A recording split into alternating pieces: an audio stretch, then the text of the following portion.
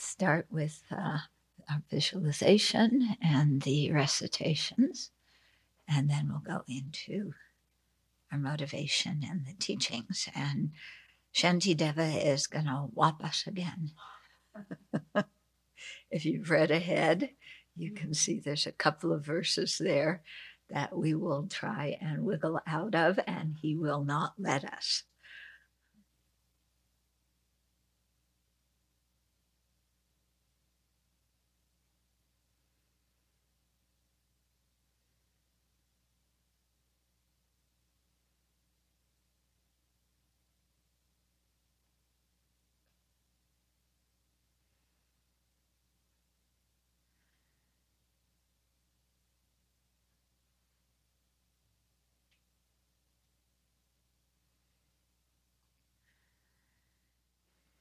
So let's cultivate our motivation.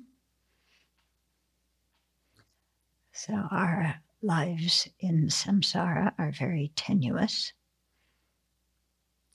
They can end very quickly. And at that time, when they end, we are not quite sure where we will be reborn, and if we'll have the opportunity to practice the Dharma in our next life. So since that is unknown to us, yet we have the opportunity now to listen, contemplate, and meditate on the teachings, then let's use that opportunity before we lose it, because at some point we will lose it for sure.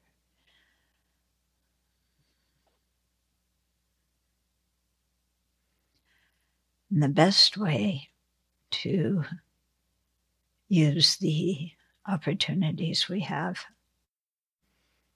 is, as His Holiness is always instructing us, to develop wisdom, especially the wisdom knowing the ultimate nature, and to cultivate bodhicitta. So let's spend a moment doing that.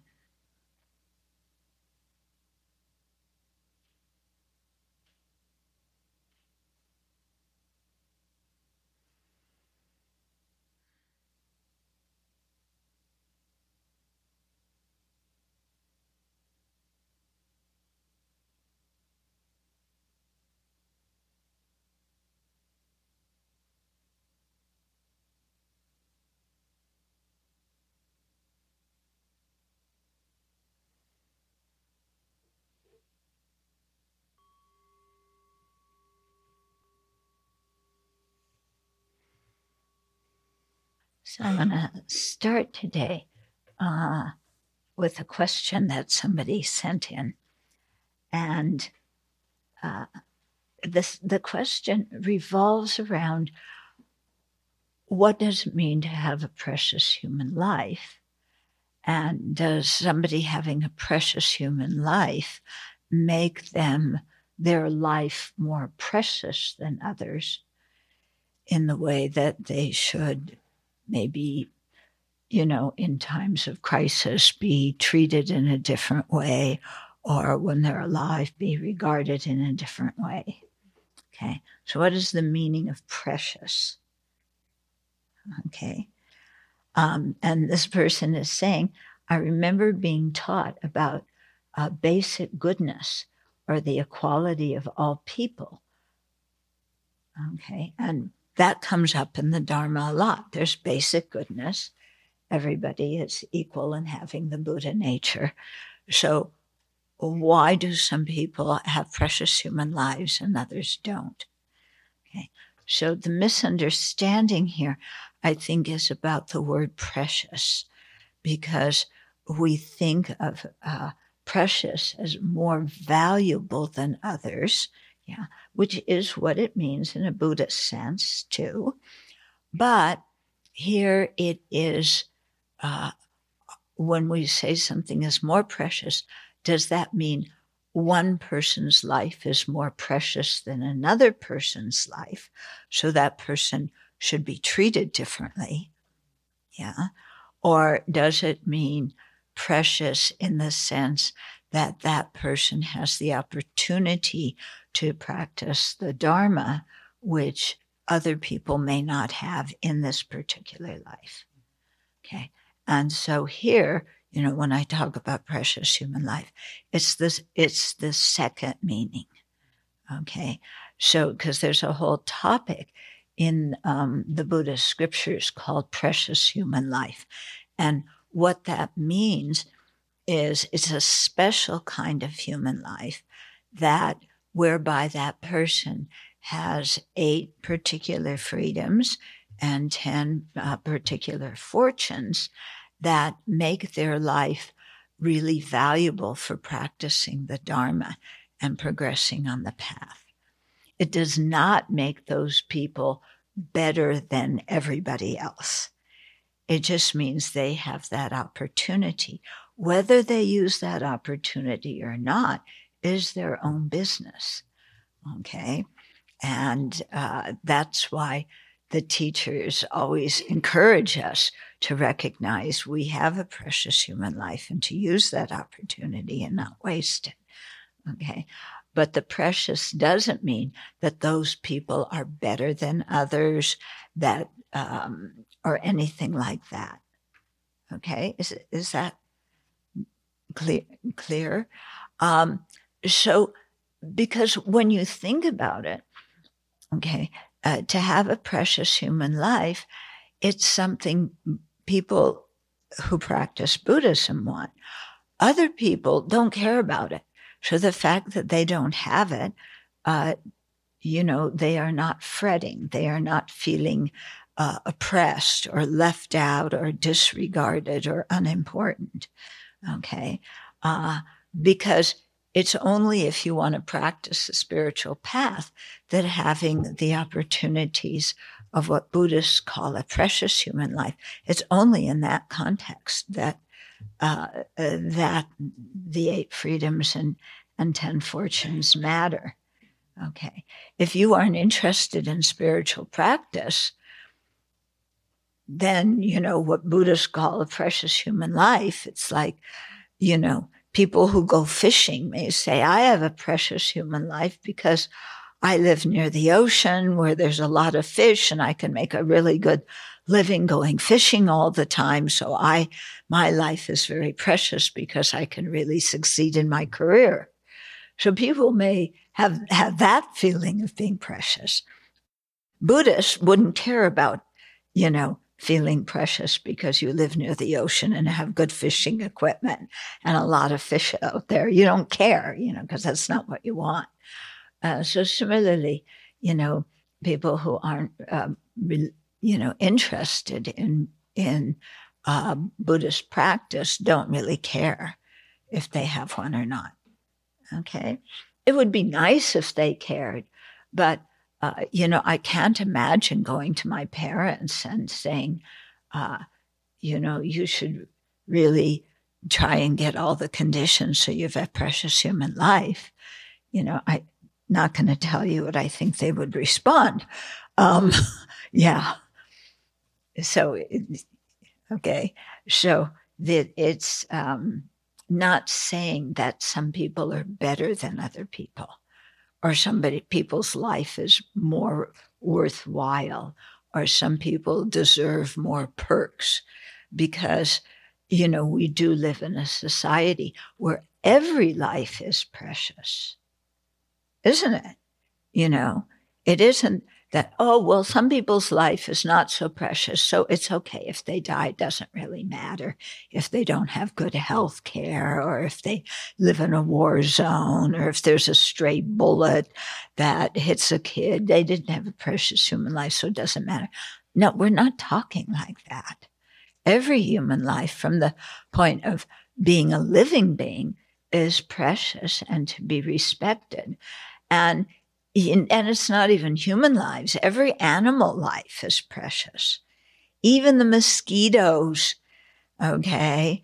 Even our friends, the swarms of stink bugs, whose official title is conifer seed bug.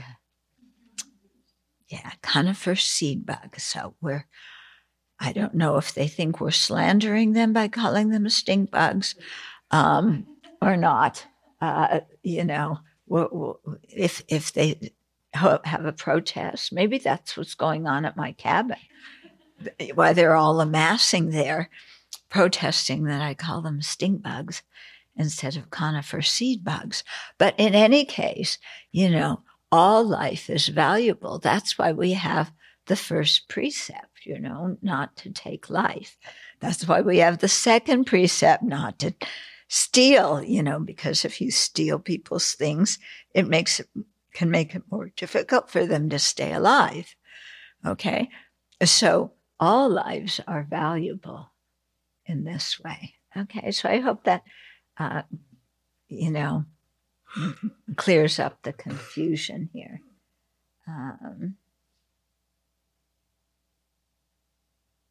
Yeah.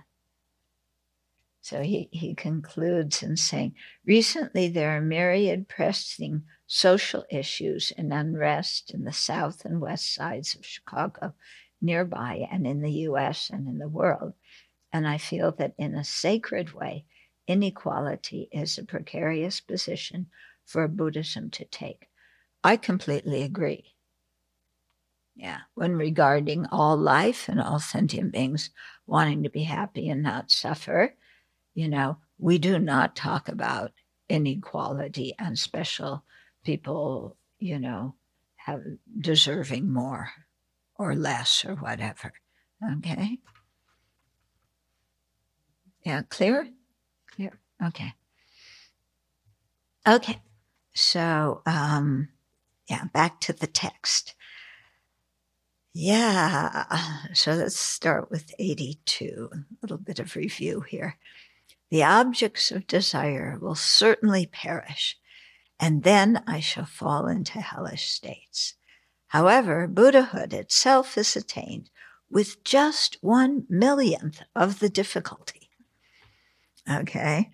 So, if we don't seem to care about if we fall into the lower realms, we're kind of complacent about it, or we have some kind of idea of, well, I'll just, when I'm born in the lower realms, I'll practice taking and giving meditation. It won't be so bad. Something like that, yeah. Or if we are afraid of being born in the hellish realms, then we're quite scared because we realize that we could really be exposed to a great deal of suffering. Okay? But when it comes to practicing the Dharma, we want only to be comfortable. We don't want anything that's a little bit inconvenient, even if it's not painful. It's just inconvenient. A teaching is happening at a time that is not convenient for me. Or, I'm asked to do a practice that I don't feel like. Or I'm asked to set up for the teachings, but, again, my little toe is throwing a temper tantrum and I can't, why do I have to do that?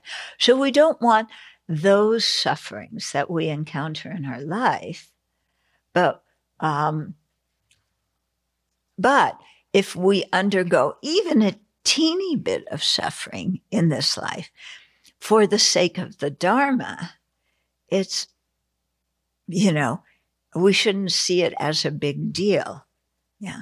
Why? Because even, if we undergo that little bit of suffering, we will create merit. We will avoid creating non-virtue. We will, be practicing the path and getting closer to Buddhahood, even if it's just conquering, the incredible suffering of getting up when the alarm clock rings.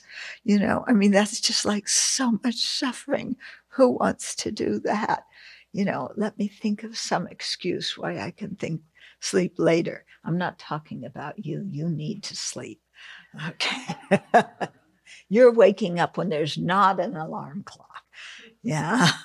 So, okay. But, the small things we don't want to undergo the smallest suffering for, but we reap some benefit for doing.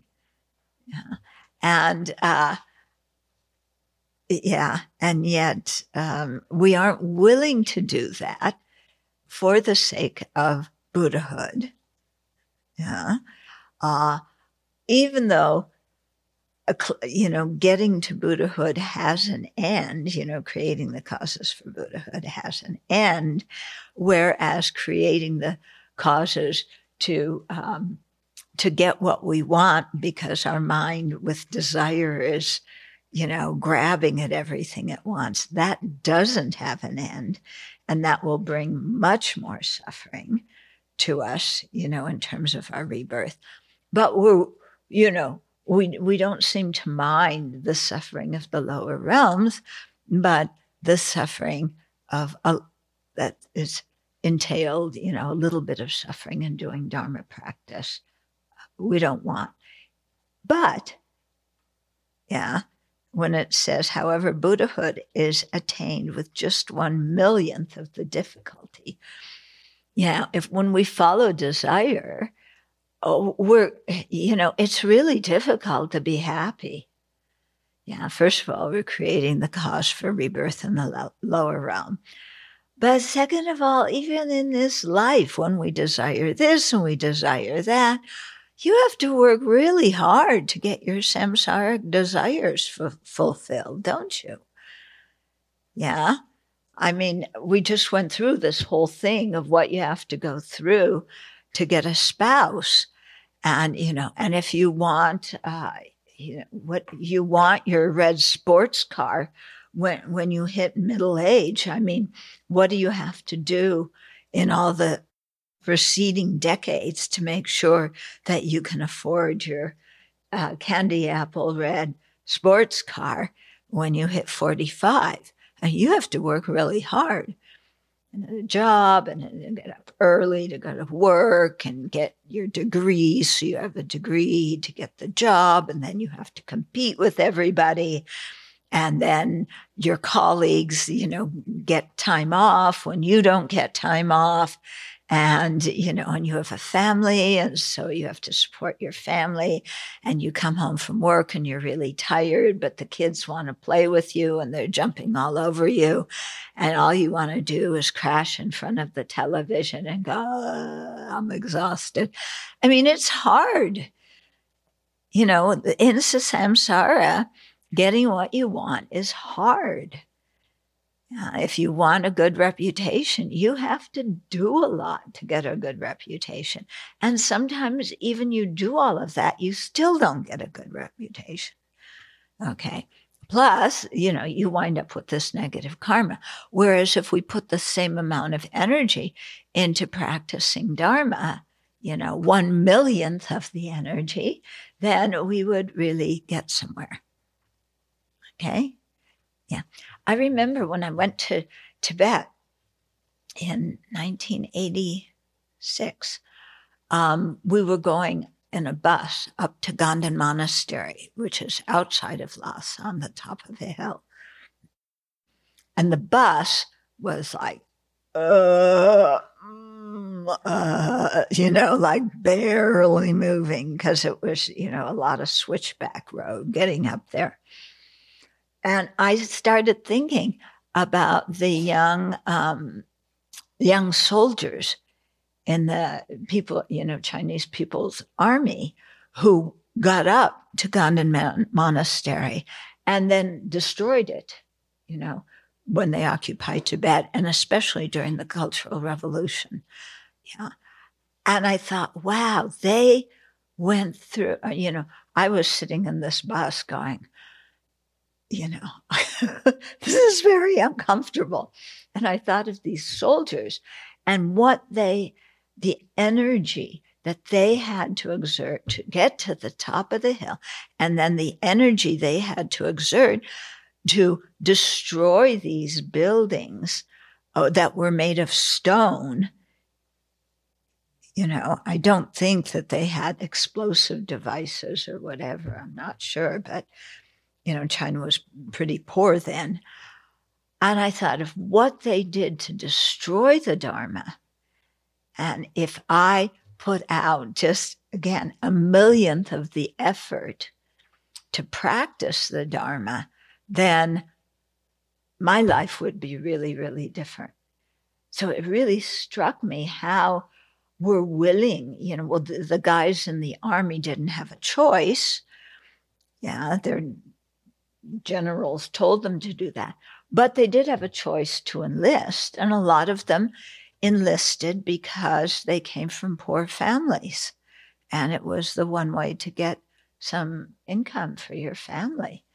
And then they went through all this thing to destroy the Dharma, physical exertion, this life creating a horrendous karma for future lives. Yeah. And they were willing to do that, to put out all that energy. And I thought, practicing the Dharma doesn't take very much energy compared to that. Okay, so I think this is the kind of the point that Shantideva is getting across. And so the hidden message, in case it isn't obvious, is use your energy for something beneficial and good. And, don't waste it on complaining about things.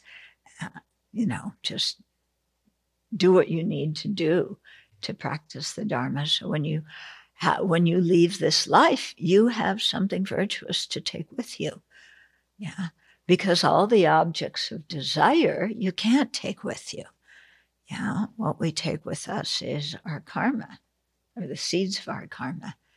And so we want to make sure that we collect virtuous karma. Okay. So 83, involved in continually exhausting myself for the sake of what is not very great. Hence the desirous experience greater misery than those following the awakening way of life. But for them, there is no awakening. Okay, so, involved in continually exhausting myself for the sake of what is not very great. That's saying I'm one of these persons who are desirous that Shantideva is talking about.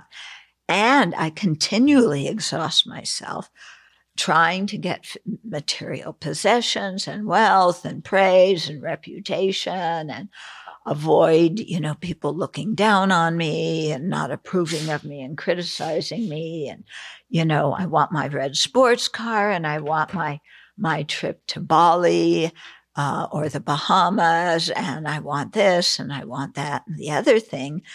So I exhaust myself.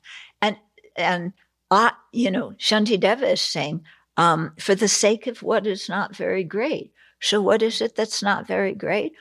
The 8 worldly concerns, getting the 4 pairs and avoiding getting the 4, not pairs, getting the 4 things we're attached to and avoiding the 4 things that we have aversion for. That's not very great when you have a big view of the universe that takes into consideration past and future lives and takes into consideration karma. Yeah, because if that's part of your worldview, then, you can see like how people just exhaust themselves. For what purpose? Yeah, just to get stuff that they're not even sure they'll get. And even if they get, sometimes it isn't as good as they thought it was going to be. And even if it's as good as they thought it was going to be, they're going to have to separate from it when they die. So those things are not so great. But I and other people, we exhaust ourselves, wanting to do that. So this is the mind that, comes into any situation and wants to control everything and wants to change the rules so they benefit me and deny everything that I did that I'm not very proud of. I want to keep it hidden and, all those things that we do. Okay. So hence the desirous experience greater misery than those following the awakening way of life. Yeah. Because when you have that desire, you just every lifetime is a repeat, but with a slightly different environment. And you're born as a different person. But the mind is the same, and having to exert yourself for what really isn't of great value. We do it again and again. Okay. Whereas if we follow the awakening way of life, we can reach the end of samsara. We can be free of that kind of grasping mind. Yeah. But for the people who follow desire, there is no awakening. That's a pretty strong statement, isn't it? Yeah. I mean, can't I have awakening and then also have my samsaric desires satisfied? Yeah. Can't I? Well, yeah, we can. It's a free world. We can do that if we want, but we should be aware of the results of following one life, the results of following the other life, and then make a good decision. Nobody's telling us we can't follow desire. Shantideva is just saying, if you do, this is what happens, and if you don't, that's what happens. Okay, but it's a free world. Buddha's not saying, you must suffer. Come on. Okay. So also important in this is, Shantideva's talking about us. And in this discussion, it's so easy to say, oh, but here are all these other people, and some of them are Dharma practitioners, but they really follow desire a lot. Yeah, but I am trying to abandon it, and, I'm kind of a little bit better than them, maybe. Yeah, they're just following desire. There's that tendency, isn't there? Yeah. I'm better than those. It's like, well, I won't compare myself to worldly people because that's not even anything to compare. It's just, I know I'm better than them. But other Dharma practitioners, they say, oh, desire is bad. But look at what they're doing. Yeah. But I don't do that. Yeah. I just look at the snack shelf and drool. I don't go and get anything because I'm renounced. Okay.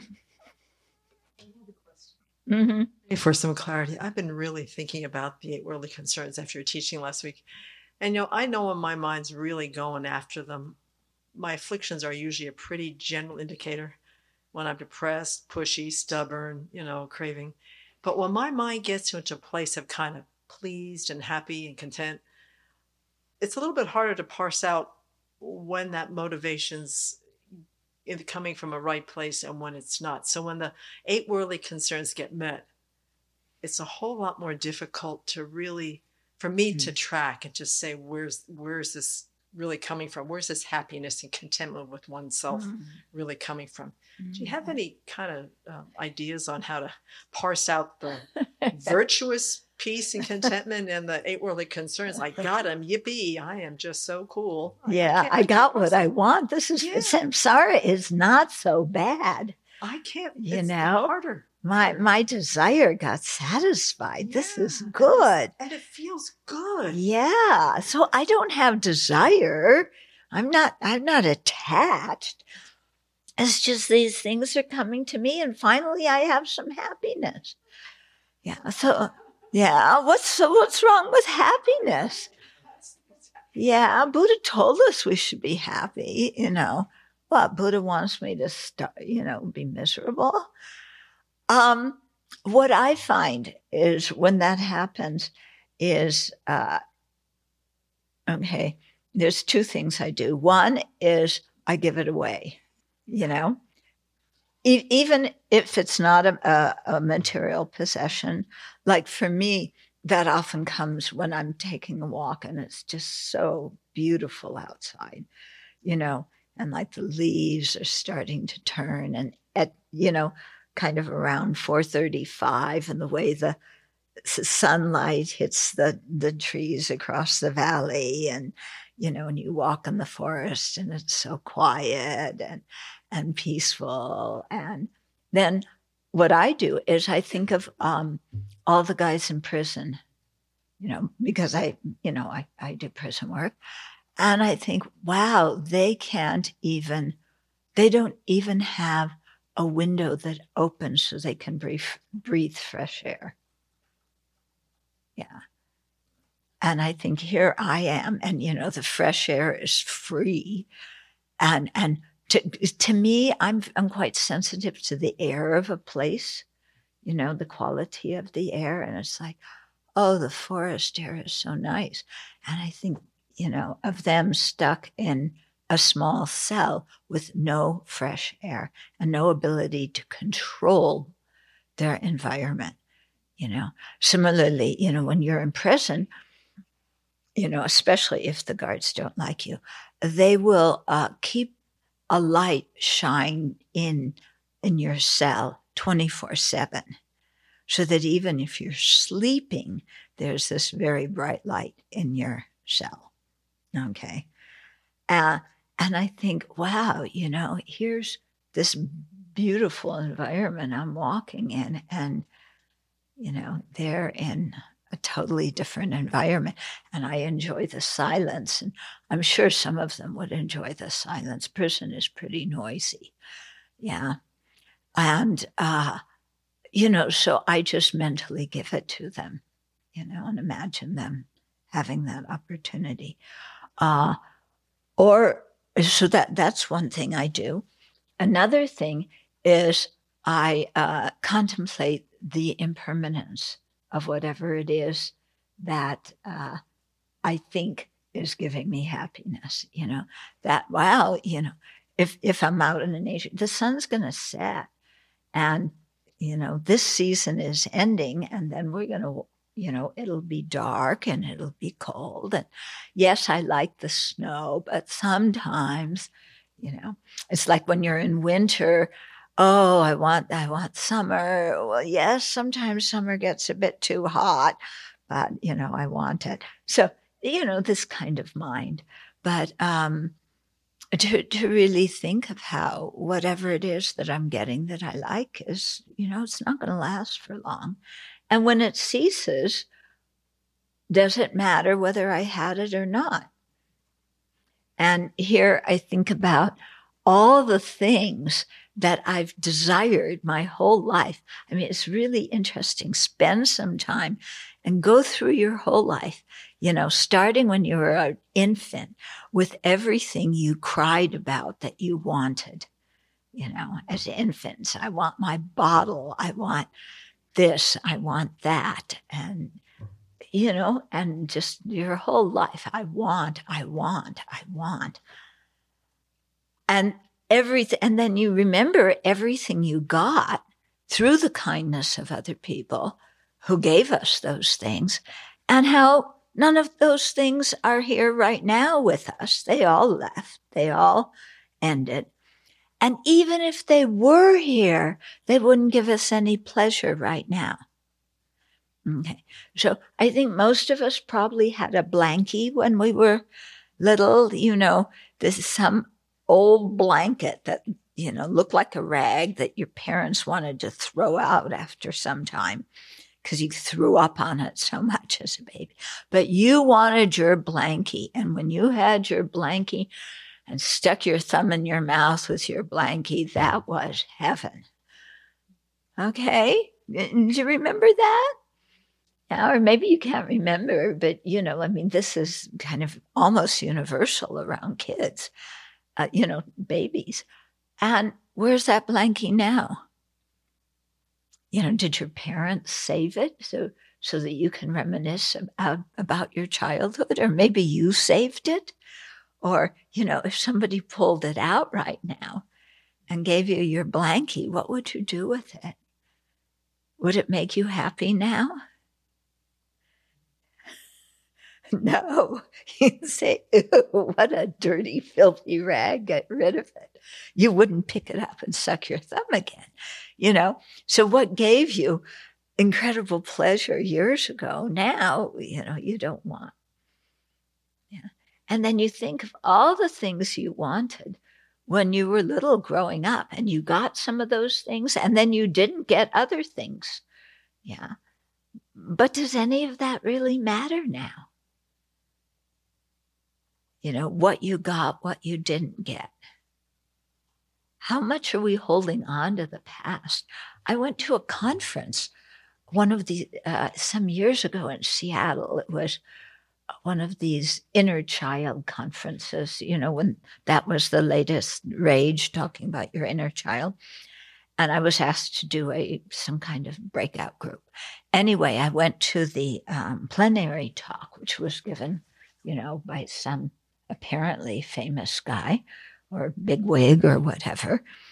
And he was pacing the stage and talking about his inner child and getting in touch with your inner child, and how when he grew up, his father always promised to take him to the baseball game, and his father always said, next time we'll go, but then they never went. His father never took him to the baseball game.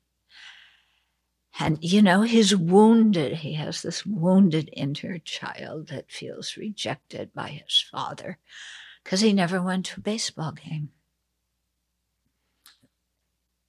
Yeah? Does that matter now? Well, it mattered to him. He was, I don't know, in his 40s or 50s or whatever, but still longing to go to a baseball game with his dad. He couldn't drop it. Yeah, because there was this wounded inner child inside. But if you go now to a baseball game with your dad, yeah, well then, maybe it was, you want to go to a baseball game now with your dad because some guy just hit the 62nd home run in one season, breaking Roger Maris's record. And you want to be there seeing him hit that out of the stadium. Yeah. And your mind is stuck on that. Yeah. Now, of course, going to a baseball game is symbolic of something else. It's symbolic of some kind of connection that he wanted with his dad. Yeah. But that didn't happen when he was little because maybe his dad was working long hours to get the money so that he had some food to eat at night. Or getting, his dad was working hard and having to travel for business, again, to support the family. But kids forget that. What they stick on is, I didn't get to go to the ball game. So, yeah. So, we can just see how the mind of desire, whether you're wanting the ball game or wanting that closer connection with your dad, that, you don't have now. And you can't go back and be a child and get. But you can be an adult and create a relationship with your dad. Even if your dad is dead, in your heart, you can create a loving relationship with him and appreciate what he did do. Yeah. But, yeah, we often don't take that opportunity. Mm-hmm. Okay. So what we see again and again is following desire actually makes us quite miserable. We get stuck. Yeah, we're stuck in the past for things that we didn't get. Yeah. Or we're stuck in the future wanting things that who knows if we will get or not. Yeah. When I forget what age, I was really little, but my parents had a birthday party for me. And at the end of the birthday party with all my friends and a clown and this wonderful birthday where I was the center of attention and got a whole bunch of presents. Then I went and I had a little corner in my room. I went and cried at the end of my birthday because it was going to be another year before I had a birthday. Okay. Now, am I still stuck in that? Now I have birthdays with people playing recorders and carrying a parasol and singing songs and, a whole big thing that I don't want. But when I was a kid, I wanted that. Yeah. So our desire, it's so funny what our desire wants. It wants one thing, it doesn't want it at another time. Yeah, when you get it, then you don't want it. It's like, oh God, can I just walk from here to there without a big deal? No. Yeah. But then if you didn't do it, it's like, oh, well, they're missing my birthday. Oh, they're celebrating Venerable Sepel's birthday and not mine. Yeah. We have the same birthday. So, different years. But you can't tell the difference, can you? She's still a teenager. She's wearing braces,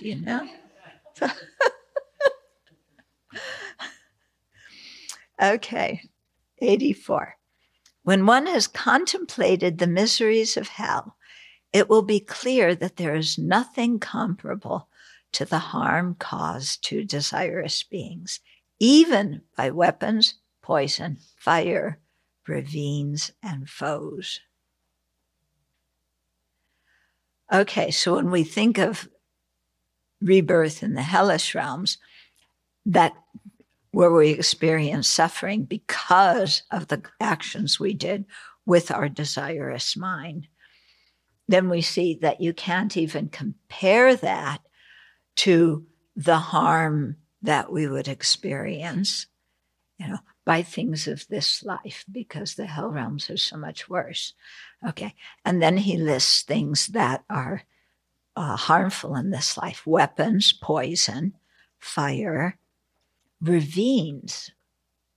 What's harmful about a ravine? What? Oh, you fall into it? Oh, I always think of hiking through a ravine, not falling. You fall off a cliff.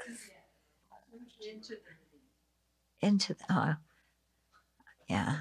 I'm just contemplating the falling off the cliff part, and then strolling through a ravine. Yeah, you've walked through ravines before, haven't you? Yeah.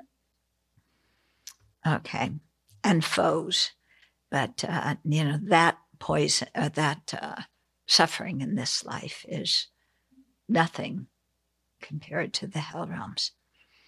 85. Having in this way developed disillusionment with desire, I should generate joy for solitude. The fortunate ones stroll in peaceful forests, devoid of disputes and disturbing conceptions. Okay, so what's interesting, he said, having in this way developed disillusionment with desire. He didn't say disillusionment with objects of desire. Yeah, he said with desire, the affliction itself. Okay. And I was thinking about, why did he say it that way? Well, because we can have one object of desire and be disillusioned with it, and another object and disillusioned with that, and so on. But we haven't developed disillusionment with desire. So what we do is we just transfer our desire from one object or one person to another, because we still think desire will bring us happiness. This particular relationship won't. This particular object won't. But if I find the right one, my desire will be fulfilled and I'll be happy. So it really made me think, because so often to combat desire, we think of the disadvantages of the object and how the object won't bring us satisfaction. But we need to, when we do that, not just say, well, this object won't bring me satisfaction, but my desire is impossible to satisfy. So no matter what I get, I will not be satisfied. And in that way, develop disillusionment with the mind of desire itself. Yeah, instead of switching it to another object. I can't get chocolate ice cream, so I will desire apple pie instead and go for that. Yeah. The apple pie store is closed, so I'll go for pizza. So you're still following desire, just changing the object, And I think that happens a lot in relationships. Yeah. Oh, this person's wonderful. Then, I'm so tired of them. Then, okay, so this one didn't work out. We broke up. But there's this other one that I met, and then you do the whole story all over again, except with a different person. Yeah. So we have to see that with the desire. It's the problem of the desire. There's no problem with enjoying things. The problem is with the desire that keeps craving more and better of it. The more and better mind. Yeah, we need a song about more and better. Yeah. Sounds like a candy bar, doesn't it? More and better. Get your more and better it's more in this container than you got before, and it's better than what you got before. Yeah. And it costs more too. Yeah. I got a thing from United Airlines saying, we really respect our customers and we want them to have the best service that they possibly can, when they get silver and gold and platinum and diamond. So we are raising the requirements for getting these higher states, how much money you have to pay in tickets to get to the platinum or diamond things. That's helping your customers. Well, that's making them more exclusive so they don't have other people around them more. I found it rather humorous, you have to pay more. And they're calling this, we're doing more for our customers. Okay. Well, that's more and better, isn't it? Yeah, more and better, more and better. Okay. So 85, having in this way developed disillusionment with desire, I should generate joy for solitude. The fortunate ones stroll in peaceful forests, devoid of disputes and disturbing conceptions.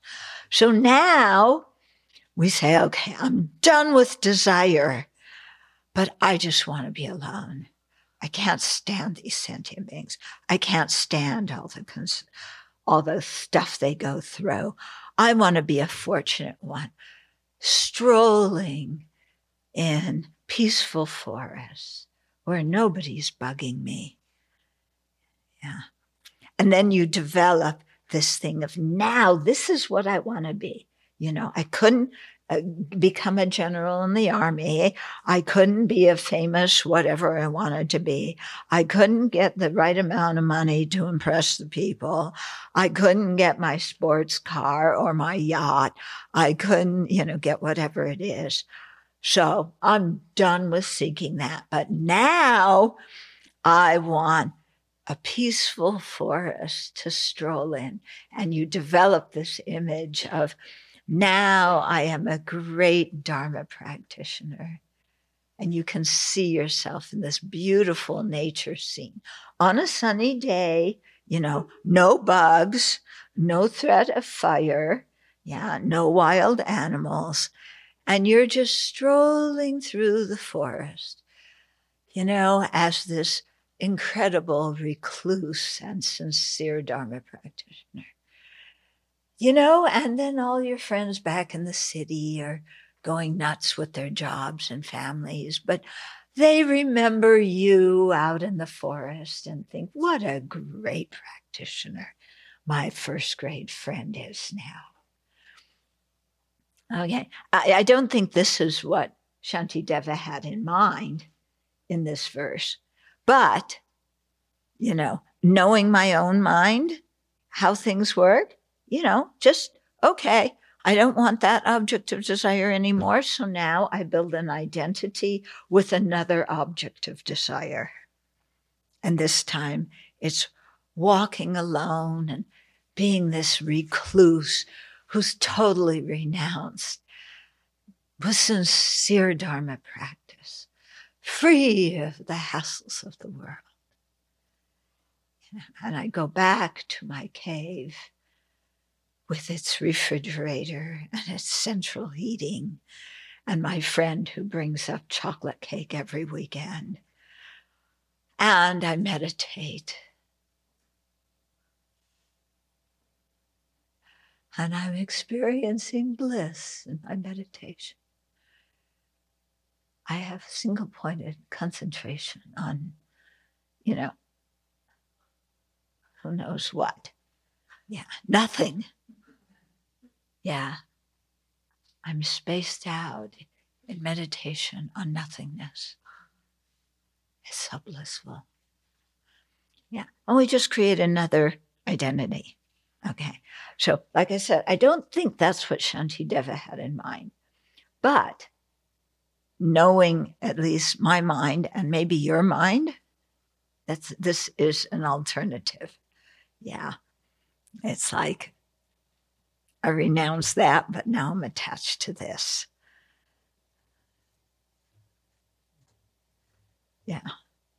Like the young man who stayed here who wanted to meditate in the forest. And just come to the kitchen every noon and collect his food and then spend the rest of the day in the forest. Until, what was it that scared him back? Some noise in the night. Also, he had a lot of restless energy. I don't think he spent most of the day sitting in Vajra position meditating. Okay.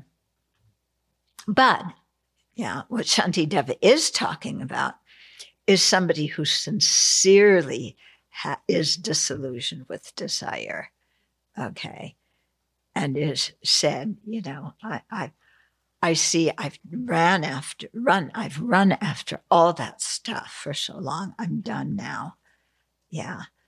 And so I am content just with a simple lifestyle. Of course, you don't have to go living in a cave to have a simple lifestyle. You can, create at least a simpler lifestyle here. We say, but the monastery has so much going on, and I don't have any spare time because, I have to do the dishes, and I'm on the cooking rota, and then I have to set up the water bowls, and then I have to take down the water bowls, and then I work for a certain team, and this team wants me here at that time, but the other team wants me there at the other time. And then there's the Buddha Hall construction going on, and then there's the abbess who, whatever we do, says, no, that's not right. You got to do it differently. And I came to this place to have a quiet, simple lifetime. I'm going back to New York.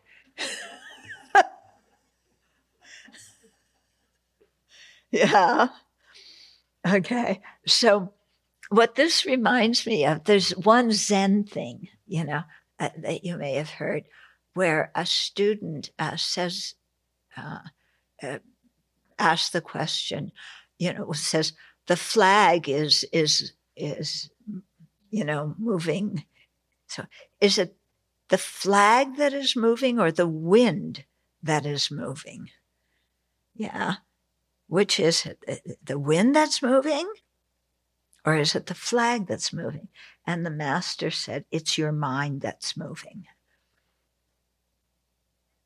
Yeah. So wherever you are, the moving mind is going to be dissatisfied. Okay, but here, Shantideva, I think, is talking about people who have really conquered desire, and saying, they can go out into, in any environment, basically, and be peaceful. Yeah. If you look what His Holiness's life is like, I think about his life sometime, and it's like, and I say I'm busy. Yeah, I mean, he has many more commitments than I do. But during the morning, all on a typical day, now it's COVID, things have changed, and his age has changed things. But usually all morning, one person after the other or group of people after the other with no break. And everybody coming in wants something from him. Yeah. Even if they came in and say, I want to help you with this, it's like sometimes they want something, praise or whatever. And then in the afternoon, he would often do group audiences or whatever. Again, a parade of people. And and he has to do the kata thing. And, I've been watching his teachings lately. And usually when somebody the group that offers teachings, or that is the sponsor for teaching, usually it's just a few people who stand up and do the mandala offering, and, and a few benefactors who do that. Lately, it's like, I think is everybody in, who's with that group, they're all coming up. Yeah, because His Holiness now has a stack of ribbons this thick, to give to each person, and do the kata thing and everything. And then, people coming in, his own staff with a pile of letters about things that he's got to take care of. And it used to be also Tibetan government things and news from Tibet and things that, he's concerned about the Tibetans in Tibet, the Tibetans in the settlements in India.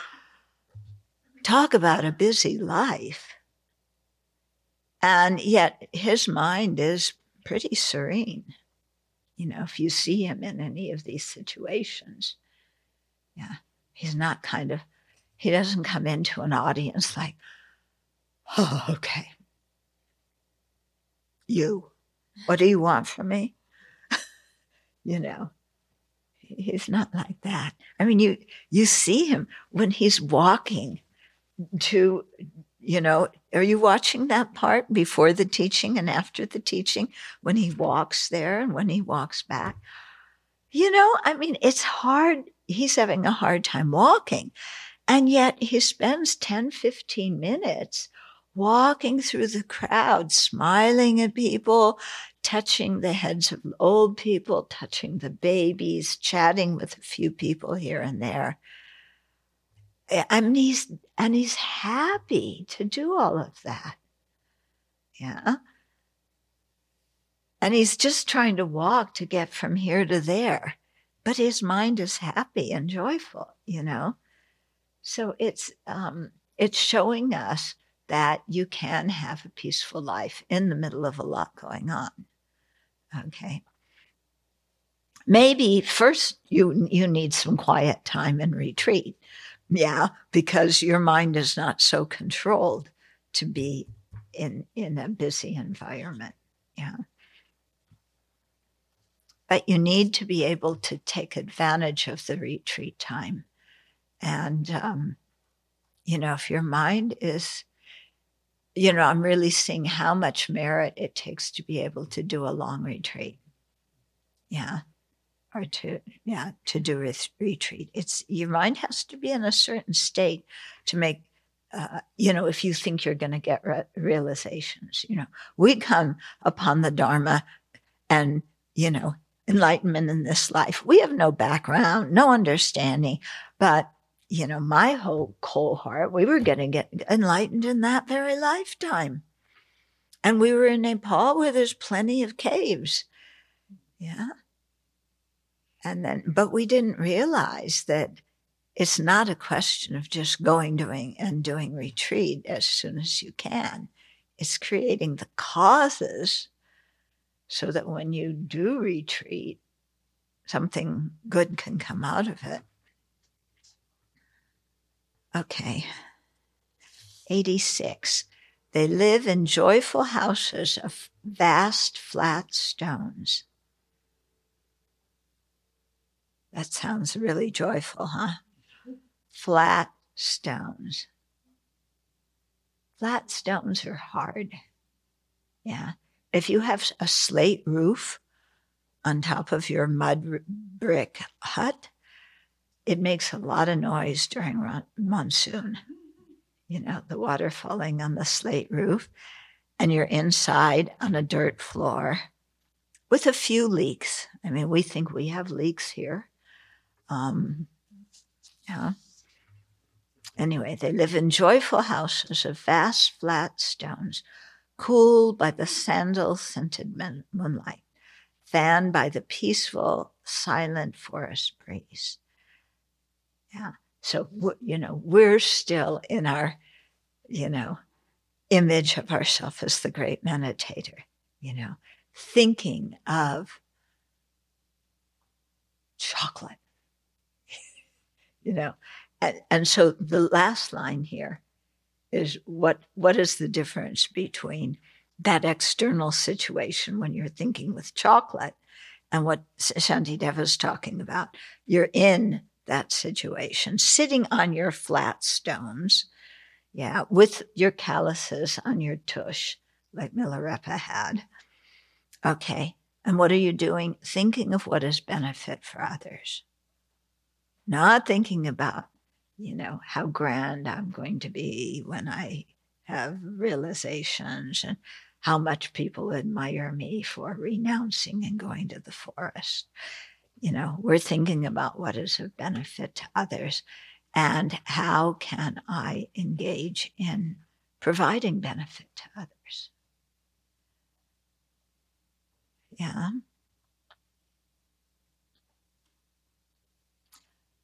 When you brought up the thing of having a happy mind, when we have a happy mind, do we think of benefiting others? Sometimes there's space in our mind to think of benefiting others when we have a happy mind. Sometimes we are so engaged, enthralled with our happiness that we don't think of benefiting others. Yeah. But here he's talking about a sincere practitioner, and that's what they're thinking about. So I think that practitioner, as they're strolling through the forest, is thinking about the suffering of the animal realm, all the animals in the forest that they, who are born in those kind of bodies and have a difficult time getting out of them. Scientists recently, big scientific discovery, because they were, trying to imagine how many ants there are in the world. Yeah, this question came up. I don't know how many ants there are in the world, but somebody figured out if you put all those ants together, they would weigh more than all the mammals on Earth.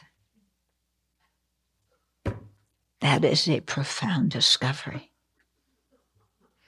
worthy of press in the New York Times. Yeah.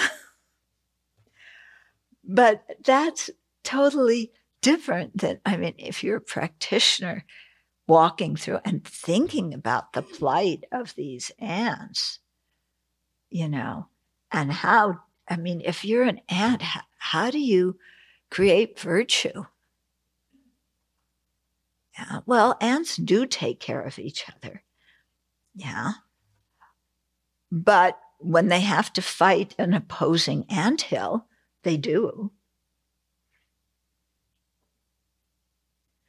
Yeah. And even though we may give some Dharma instructions to the ants when we walk past the anthill, there's no comprehension. Yeah. So when you really think of it, and then you think these beings were my parents, and you think of the fondness and appreciation you have for your present parents, and then you think, in a past life, that's how I felt towards these ants, and look at their state of being now, and my present parents, what's going to happen to them? And then how can I help my present parents? Sometimes that's difficult, isn't it? My parents weren't interested, but, Dad did come here for a few days. Yeah. So, yeah, okay. So I hope I helped him that way. He came here. What? He met His Holiness. Yes, he did. Yeah, through the kindness of Tenzin Kacha. Yeah.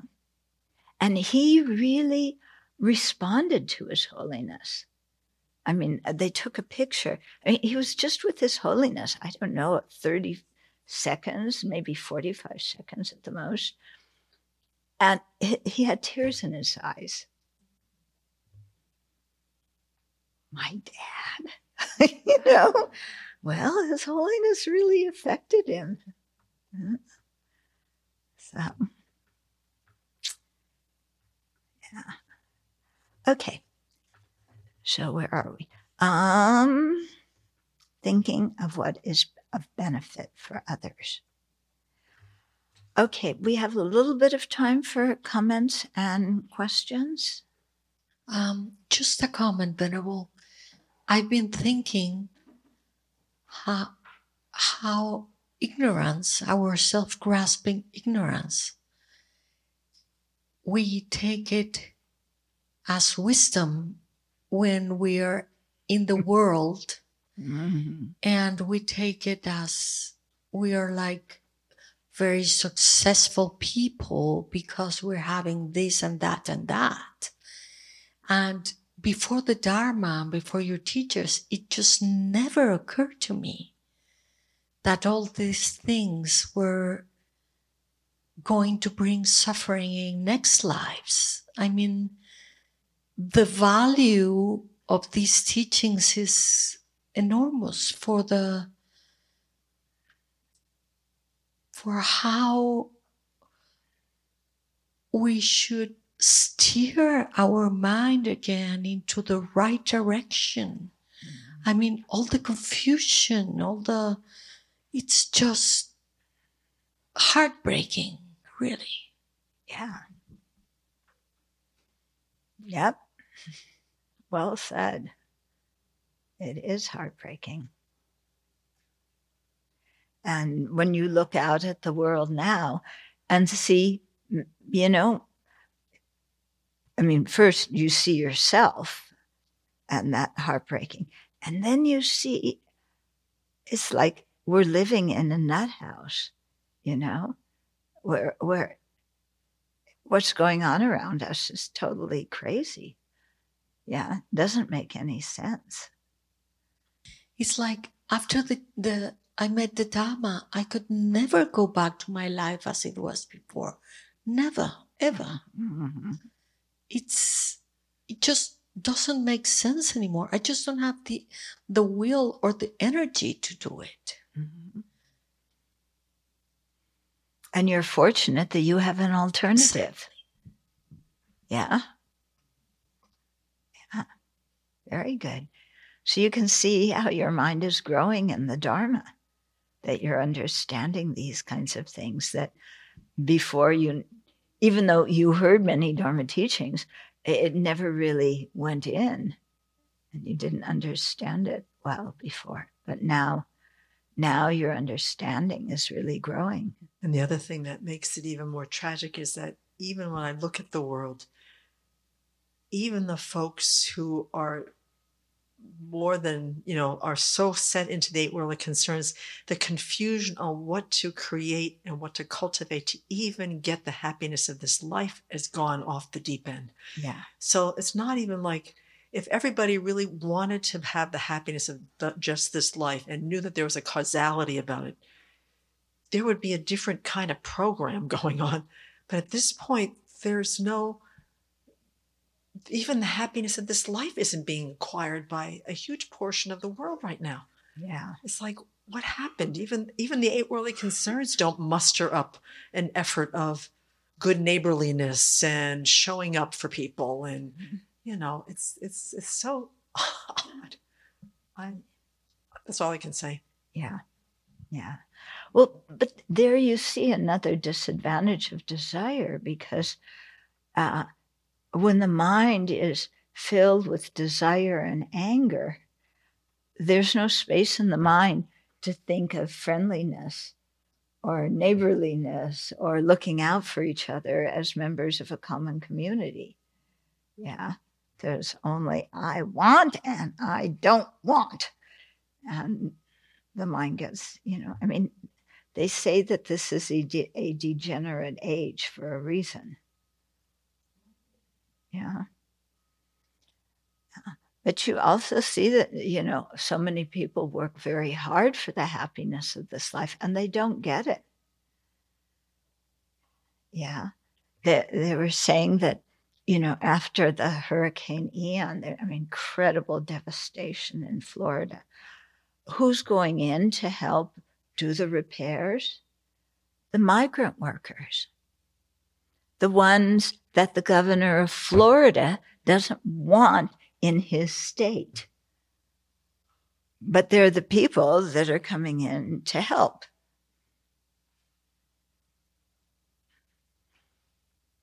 Yeah. So we can see that, there's just an enormous amount of confusion and how hard people are trying to be happy and then doing the opposite thing, creating the cause for suffering. Okay. Let's dedicate.